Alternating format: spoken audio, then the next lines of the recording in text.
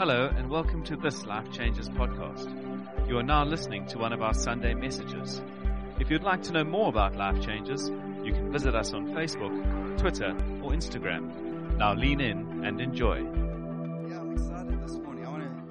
So we're starting a new series this morning. And I don't know if you've seen that, but it's called The Gift. And this was, I had a birthday recently, not an important one at all. And someone gave me this packet for my gift. It is Make It Epic Hot Wheels. Boom. I mean, it's a classic 40 birthday packaging. I mean, it's kind of like you're not sure what's inside there. You're like, they definitely regifted that package. Who knows what a regift is? In these economic times, we know what a regift is. It's like someone gives you a gift and then you think that would be awesome for me, but even better for Johnny, whose birthday it is next weekend. Although the problem is, Johnny was 14 or 12 and loves Hot Wheels, which is all good. Just having a bit of fun. And then sometimes you get given gifts that you're not quite sure, is it a regift? Like this one. You're like, I don't know about you. I'm like a sentimental guy, and the gifts, you think like, for me, if I'm buying a gift, I'm putting an F, I'm thinking, what would they really want? Not what I want. It's like, what would they want? If it's Michael, it's like sweaters and scarves and facial cream. I'm just saying, it might be that.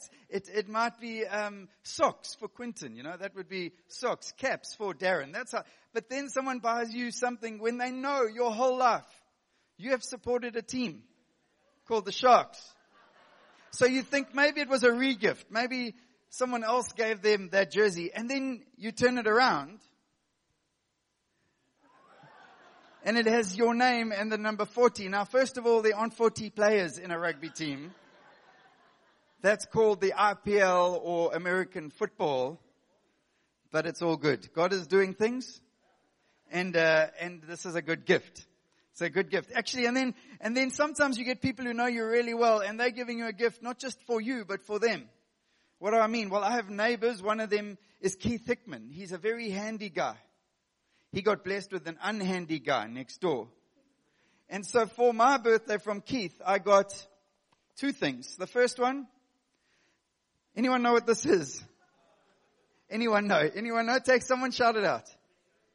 It's a Giza Element spanner. It works for one thing in the world. That's it. It removes and replaces Giza elements. Now, I've had to do that before, and I've used Keith's every time. So I think it's more of a hint than a present. Like, do it yourself. The problem is, and then there's another gift, which is something else called a multimeter.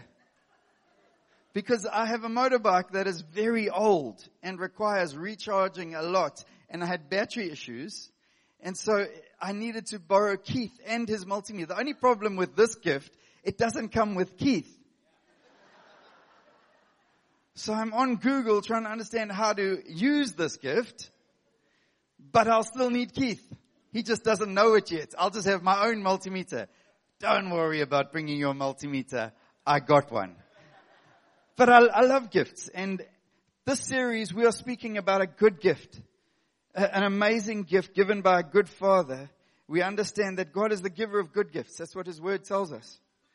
And as much as I love gifts, some gifts are important and change our worlds. And some equip us, enable us, some encourage us.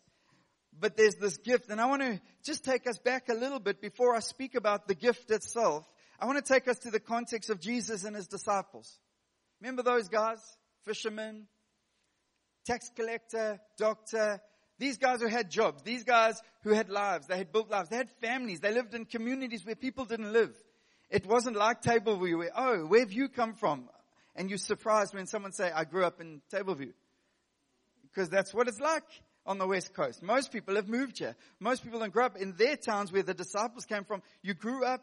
You grew into a man, you became old, and you lived and died in your little town.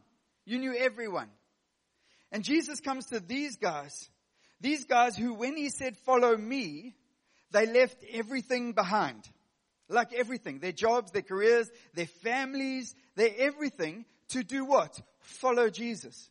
When we say follow Jesus to people in 2018, there's a history of following Jesus. There are people who follow Jesus. There are people, they understand there's the church. I can follow Jesus with the church. I'm in community. I don't necessarily have to leave my home. I don't necessarily have to leave my church or my community, although those things might happen. When I make that initial decision to follow Jesus, what am I doing? I'm with the church gathering to worship Jesus, and there's some cost to that. You've got to get up a little earlier sometimes on a Sunday.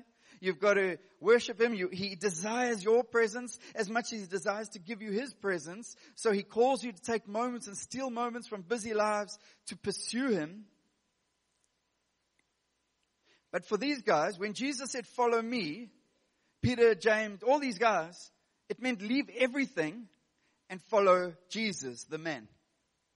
And they faced challenge, they faced ridicule, they faced opposition, all to do just one thing, follow Jesus, be with Jesus. To follow Jesus, to these guys, to be a Christian was to be with Jesus. It wasn't to know about Jesus. It wasn't to have confidence in what Jesus had done. It was to be with Him. Then Jesus comes to them in John chapter 13, and He drops the bombshell of bombshells. He says this, my children. That's how He spoke to His mates. My children, I will be with you only a little longer. You can just imagine Peter's like, what? Hold on. He says, you will look for me, and just as I told the Jews, so I tell you now, where I'm going, you cannot come. I mean, just imagine the disciples for a second. Their hearts start going, hold on. This wasn't the deal I signed up for. The deal I signed up for was to be with you, Jesus. He carries on, he says, a new command I give you, love one another as I have loved you, so that you must love one another. By this everyone will know that you are my disciples if you love one another. And Simon Peter asked him, excuse me, Lord, where are you going? Basically, Simon Peter says to him, Jesus, really love one another. That's a good thing. Thank you for that command. A great thing. Thank you. Let's just get to the bigger point that you brushed over. You are leaving us. He is freaked out. He is, in common language, bummed. He is sad. He's a whole bunch. He says, Jesus, thanks for the love one another stuff. But it kind of feels like you brushed over a big thing, that you are leaving us. And you're not going to be with us for longer. And Jesus replied, where I'm going you cannot follow, but you will follow later. Oh, okay, so what's later? Oh, Jesus, it's like lunchtime. You're going to walk somewhere, and then we're going to follow. I get it, like Marco Polo. We're playing a game. We're playing a game, Jesus. We can just imagine they're trying to work this all out. They've left everything behind. He says, leave your father and your mother and follow me. And Peter asked, Lord, why can't I follow you now? I will lay down my life for you. And then Jesus drops bombshell number 2. And Jesus answered, will you really lay down your life for me? Very truly, I tell you, before the rooster crows, you will disown me 3 times. I mean, imagine Peter now. It's like, you've just told me you're leaving. Now he's saying, I'm going to disown me. You're the one that's leaving. I'm not leaving. You are leaving. You are disowning me. I mean, you can just, who here is like a normal person going, when I read the disciples, I read it like I'm one of them. I would have been taken aback by Jesus' position. And Jesus carries on. He says, do not let your hearts be troubled. Who knows? He's saying that because their hearts are troubled. They're majorly troubled right now. Sometimes when you read the Bible, I encourage you, put yourself in their shoes. Don't just, I think all too often we put ourselves in Jesus' shoes. Let's be honest. Like obviously, I'm a lot like Jesus. So when I read the Bible, I read it like I am Jesus. No, I'm more like Peter most of the time. And so I hear, I've made all this for you and we're going, you called us and now you're gone. My heart is troubled. It says, you believe in God, believe also in me. My Father's house has many rooms. If that were not so, would I have told you that I'm going there to prepare a place for you? And if I go and prepare a place for you, I will come back and take you to be with me, that you also may be where I am. You know the way to the place where I'm going. And just, Peter, no, I don't. So you're going to go to your father's house. You're going to come back. You're not telling us when. You're not giving us a GPS. There was no Waze or Google Apps or maps or anything like that to get there. And he says, you know the way I'm going. You're like, Peter's, no, I don't know the way. I just imagine Peter, he starts singing, please don't go. Don't go. Oh, that was very high. Please don't go.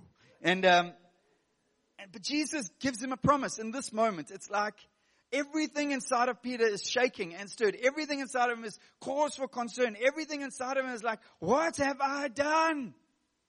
This dude is disappearing. He's come and changed the world. He's done a whole bunch of miracles and now he's leaving. And then it continues in John chapter 14, verse 15. If you love me, keep my commands. And I will ask the Father, and he will give you another advocate, which means another counselor, which means another one just like me. I'm going to give you someone. What do you get given? You get given gifts to help you and to be with you forever. The Spirit of truth. Oh, he's got a name. He's a person. The world cannot accept him because it neither sees him nor knows him. Let's just start there. Peter's going, oh, now you're playing games, Jesus. You're giving us someone, you're sending someone, another one just like you, but we can't see him. I can see you, Jesus. I don't want this other dude I can't see. I like following someone I can see. Have you ever tried to follow someone you can't see? Have you? I remember going on a course when I was in the marketplace, and they blindfold you. And now you're driving a car with someone next to you telling you where to drive. You don't generally go where you think you're going. When you can't see someone, the ability to follow him naturally is impaired.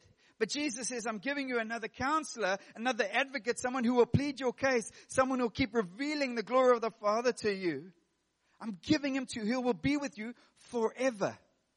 You see, Jesus had been 99% of the time in their presence, but there were times he sent them to the town to go get food, and he ministered to the woman at the well. They weren't with Jesus. And then he sent them out to drive out demons, but he wasn't with them, so they struggled to do it. Why? Because they'd had the privilege of living life where every time their hearts were troubled, they just turn, and there's Jesus sleeping there, and it all makes sense. Every time the seas rose up and swelled down, Jesus would appear walking on water. Oh, there's Jesus. It's fine. I can see Jesus. But he's saying, I'm going and I'm going to send you someone else who will be with you forever, never leaving you. For he lives with you and I will be with you. I will not leave you as orphans. How many times did we sing about orphans this morning? So I won't leave you as orphans. We talk about the orphan spirit in the church like it's a people in the corner of the church. Every single one of us is born with an orphan spirit. Every single one of us. And Jesus came so that we were no longer orphan spirited people. We were people with the Spirit of truth inside of us who were revealing the Father to us constantly. Never to leave us alone. He says, I will come to you. Before long, the world will not see me anymore, but you will see me. How's that going to work? It says, because I live, you will also live. On that day, you will realize that I am in my Father, and you are in me, and I am in you. Whoever has my commands and keeps them is the one who loves me. The one who loves me will be obeyed by my Father, and I too will be loved them and show myself to them. It says, another counselor, another of the same kind. Another one who can lead, who can heal, who can restore. Another one who can reveal the Father. Another one who, when you get perturbed, perplexed, and anxious, one who can lead you in that moment.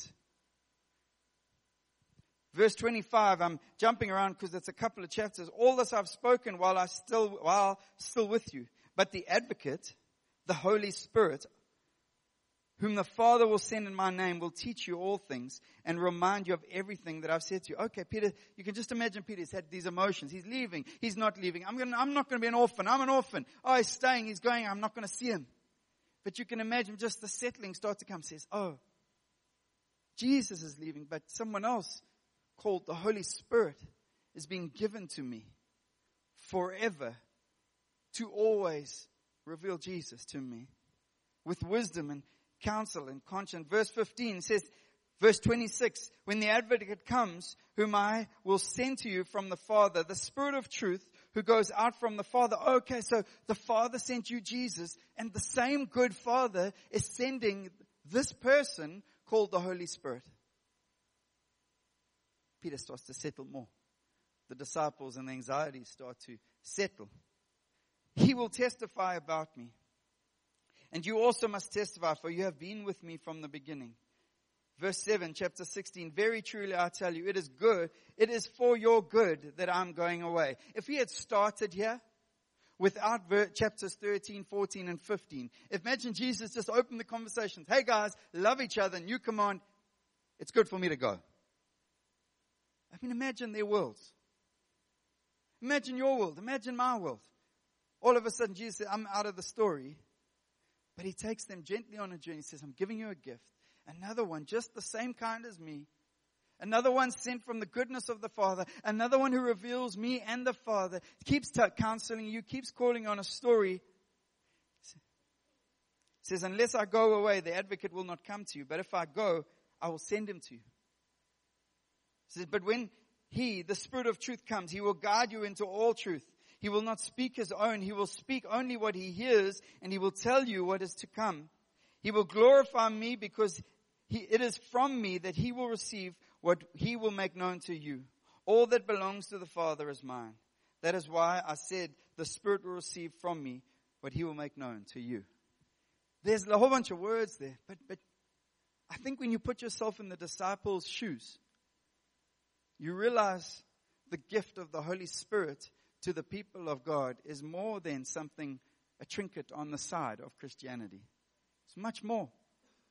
Much more. Not an optional extra for those charismatic Christians or the one who are still stuck in the renewal of the 70s. No, much more.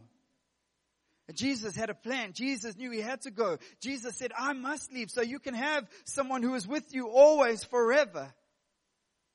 Who will lead you, who will guide you, who will show you. He's a gift. I want to pray for us this morning as we start this series. I pray, Spirit of God, you are here. Father, you are here. Jesus, your presence is here. I pray, would you preach about yourself this morning? As your word is read, I can't preach better than you. I pray, Spirit of God, would you preach about yourself into hearts and minds this morning? Bring freedom and life and bring an appetite. I pray for some, even where there are mindsets and preconceptions about this Holy Spirit, this ghost, this Holy Ghost, or whatever they experience. I pray, God, would you settle it in your word this morning, that Jesus left so that the Father could send us a good gift to walk with us, to be with us, to guide us. And just like Jesus with his disciples, Spirit of God, you are with us always. Preach about yourself, I pray this morning, God. Amen. Amen. I want to tell you a few things as we kick off this morning. We believe in the Trinity. As the word speaks about Father, Son, and Holy Spirit, 3 in 1, perfectly equal in power and ontology, but playing economically different roles in the gospel and the forward advancing of the kingdom of God, in the renewal and restoration of all things. Some of you are like, what did he say? It's a big story. It's called the big story of the gospel. From the beginning to the end, God is renewing all things. And the Father seems to send the Son, and the Father seems to give the Spirit. And even though they are perfectly equal in all ways, they play different roles and parts in the story. And yet all are God, all are perfectly powerful, all bring restoration, freedom, and life. All three. And yet the challenge in much of the church story is we like the Marvel characters, seem to choose our favorites. I'm a Wolverine guy. I'm a Dash, or I can't even remember the other characters right now. That was awkward, bad example. But we come to the Trinity. I'm a Father guy.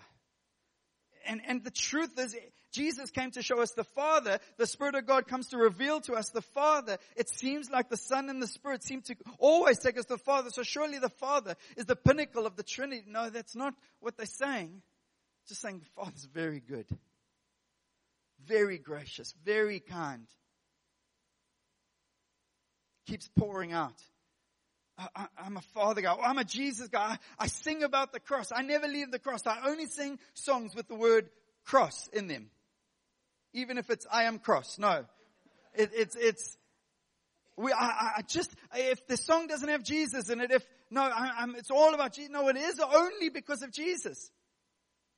He is the way, the truth, and life. He is the only way, the truth, and the life. And yet Jesus says, it's good for me to go so that I can give you another gift that the Father sends.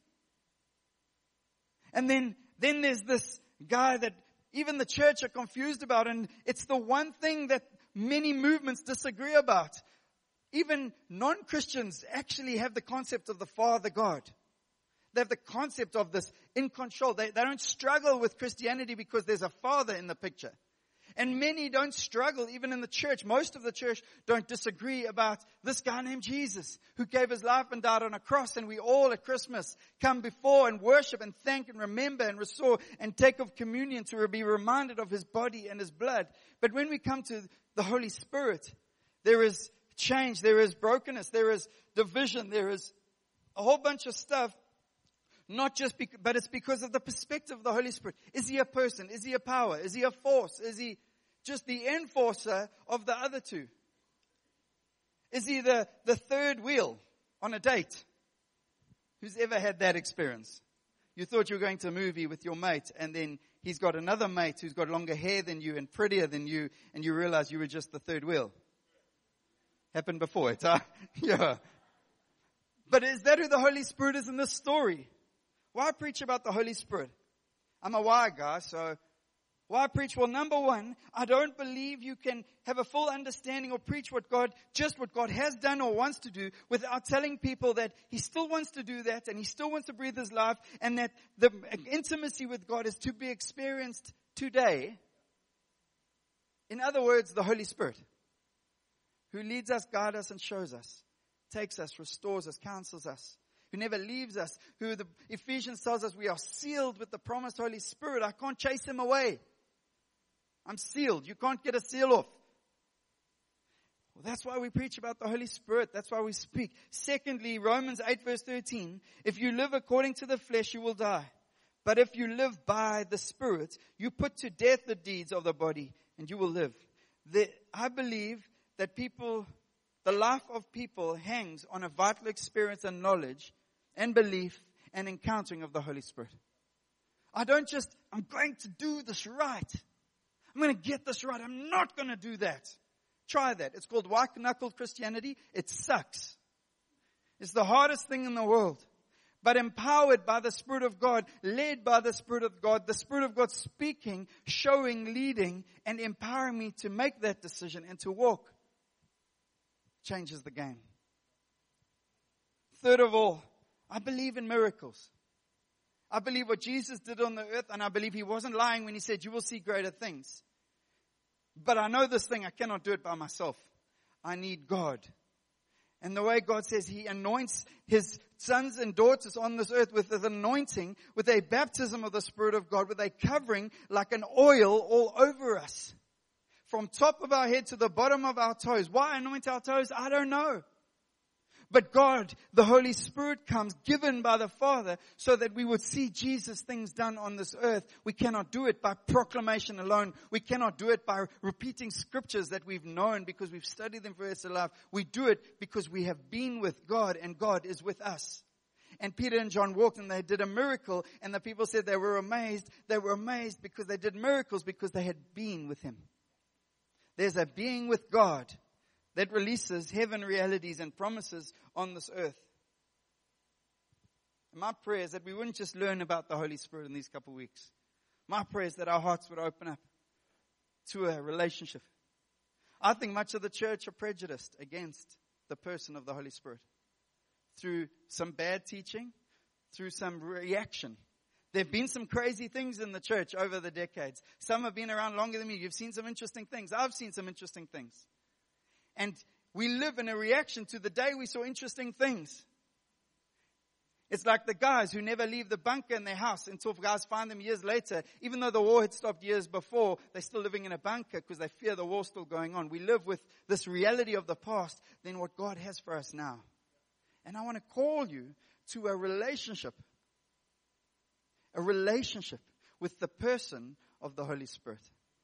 Not just an enamoredness with the power of the Holy Spirit, not just a desire to fulfill your Christian obligation to know of the Holy Spirit, but to have a relationship with this person of the Holy Spirit that Jesus said, I must go.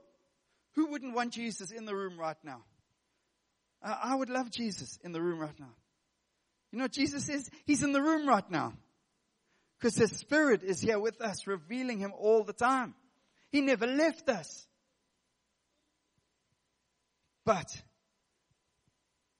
we think a whole bunch of things. We think the Holy Spirit is like this force, like Star Wars. You pack it away. You live life and then you encounter someone who's sick. I'm going to pray for you now. Come, Holy Spirit, now! And we whip Him out when we need Him and get back in there. I'm good now, I got this. It's weird. It's not what Jesus says. I don't believe that's what it means to be led by the Spirit of God. The everyday leading, the every situation leading. Who is speaking to you when you're in your boardroom and your company needs answers because they're about to do retrenchments and there are answers in heaven and you're going, God, I believe because your word says the answers. And who's speaking to you? Who's counseling you? Who's empowering you and anointing you with courage you didn't have before to speak the word of God in that moment, to save jobs? Oh, Mark, God doesn't care about saving jobs. Rubbish! He will reveal His glory in ways we never thought possible. When we shout, surely not, God says, I'll do it anyway because I don't need your approval. And He wants to take us on a journey of knowing Him. And for some, if you grew up in the 70s, 80s and you went to dances, the Holy Spirit was the space between you and your dance partner. That's the Holy Spirit. That's like, there's the Holy Spirit. It's between us. Nice to be at the dance with you. It's weird, man. It's the Christian hug to demonstrate that God is between us. It's the one who kind of, oh, Jesus not available? Can I have the Holy Ghost? Is He there? Or an optional extra in the Christian journey. Like, I actually bought into Christianity like 17 years ago, but I want them more now. So can I have Jesus, the Father, and can I have that side called the Holy Spirit? And maybe I'll upsize one day. I want to take those options away from you. I want to say that you cannot do this Christian life without a relationship. A relationship, a knowledge, more than a knowledge, more than just a head knowledging, a relationship, a saying, actually, and I want to tell you that Father, Son, and Holy Spirit are different in themselves. I believe I can engage the Father. Sometimes in a room, I'm praying, God, Father, show me what you are doing. What are you doing, Father? And all of a sudden, compassion comes onto a man that needs God to reveal compassion to him. Sometimes God speaks and shows things. Jesus, what are you doing? I'm wanting to roar over the captives and break chains. Spirit of God, what are you doing? I see that person in the corner. They need to hear the whispers of heaven now. I believe, and yet 3 are 1. And we don't fully get it, but God gets it. First big idea for today, I only have 2. Can you handle 2 ideas? 1, the Holy Spirit is God. I want you to, is God. You've got to settle that. You've got to believe it. You've got to know it. You've got to read the Word. When you read the Word, sometimes read the book of Acts, look for the Father. Then read the book of Acts again, look for Jesus. Read the book of Acts again, look for the Holy Spirit. Because it's called the Acts of the Holy Spirit, but it doesn't mean Jesus and Father aren't there. When you read the Old Testament, read Genesis, look for the Father. Read Genesis, look for the Spirit. Read Genesis, look for Jesus. They're always there. And co-equal with God, the Son of God, equal eternally with God. Romans 8 verse 9 puts it this way. However, you are not in the realm of the flesh, but you are in the realm of the Spirit.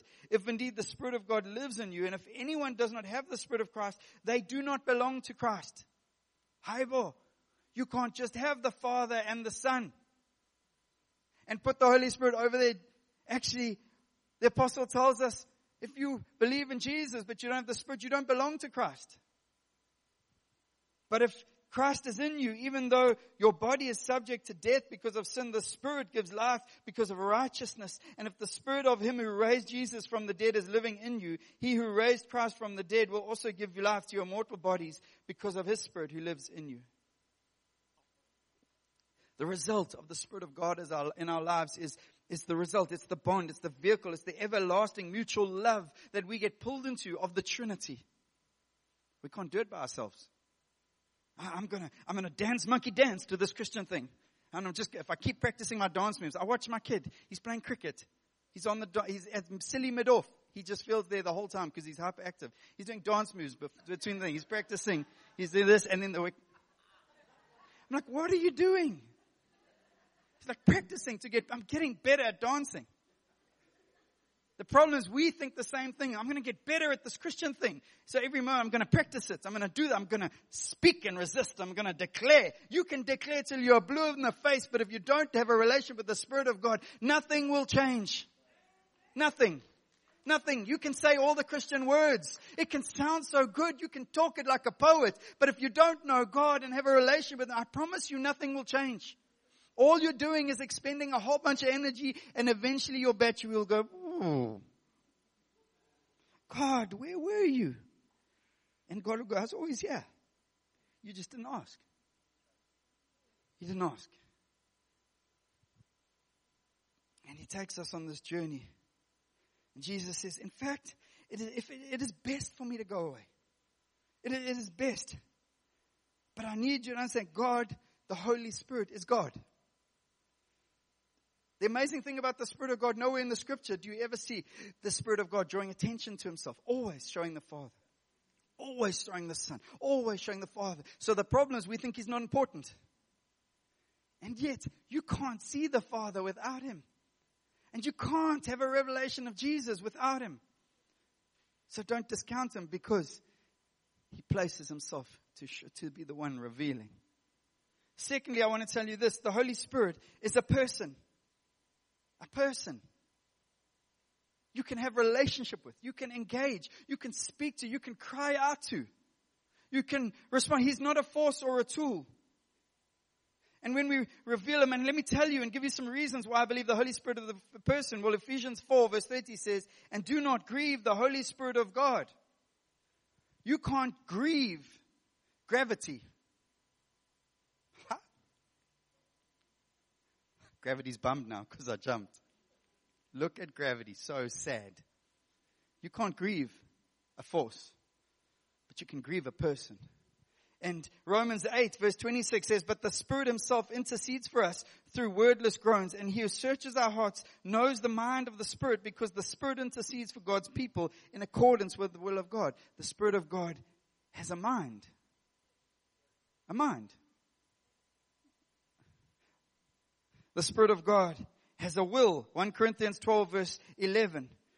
All those are empowered by one and the same Spirit, who apportions to each individually as He wills. As He wills. There's a will of the Spirit of God. Now, God is God and three are one, and yet the Spirit of God has this will within the knowledge of the perfection of the Trinity. He speaks, John 16 verse 13, but when He, the Spirit of truth, comes, He will guide you into all truth. He will not speak on His own. He will speak only what He hears, and He will tell you what is yet to come. The Spirit of God speaks to us. He's called another counselor, speaking about a teacher in His own right. John 14 verse 26. And Romans 5 verse 5, and hope does not put us to shame, because God's love has been poured out into our hearts through the Holy Spirit who has been given to us. God's love is poured out through relationship with the Spirit of God. Poured out to us.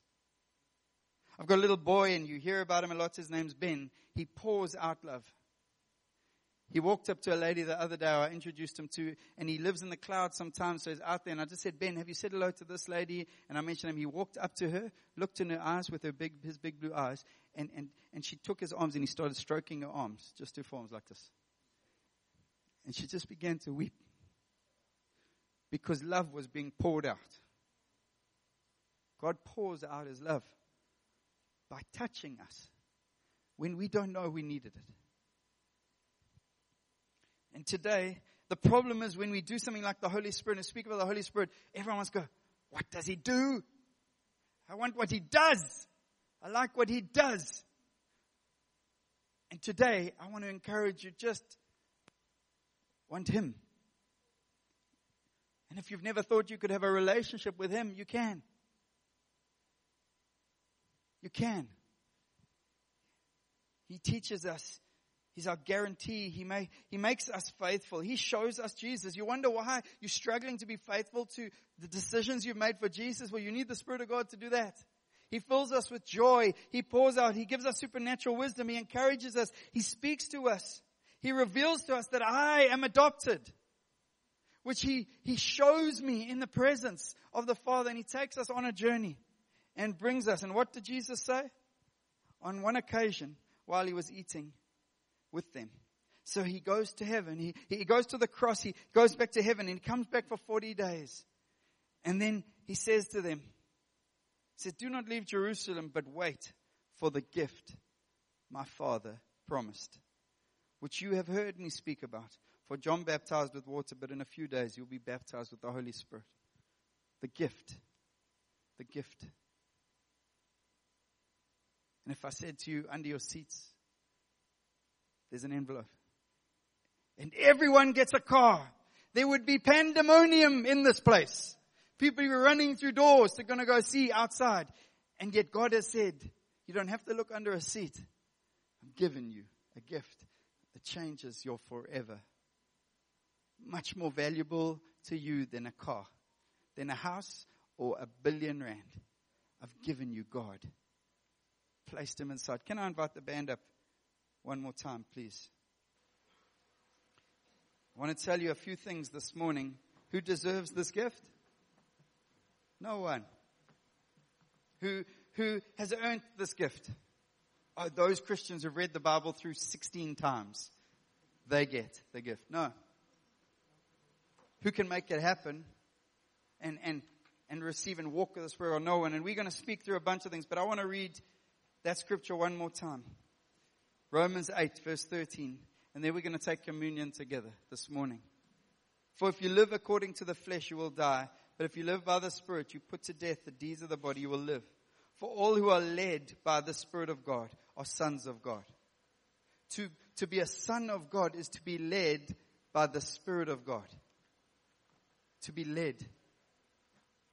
For you did not receive the spirit of slavery to fall back into fear, but you have received the Spirit of adoption as sons, by whom we cry, Abba, Father. You know why we take communion together in moments like this? Can you do it on your own? Yes. Do my wife and I do it on our own at times? Yes. But we cry, because we cry, Abba, Father. There is a shout to the nations of the world that we have been adopted. We had no rights and ability to do it on our own, but we have been adopted. We have been chosen. We have been loved and received his love. And it's all been made possible by his body that was broken and his blood that was poured out for us.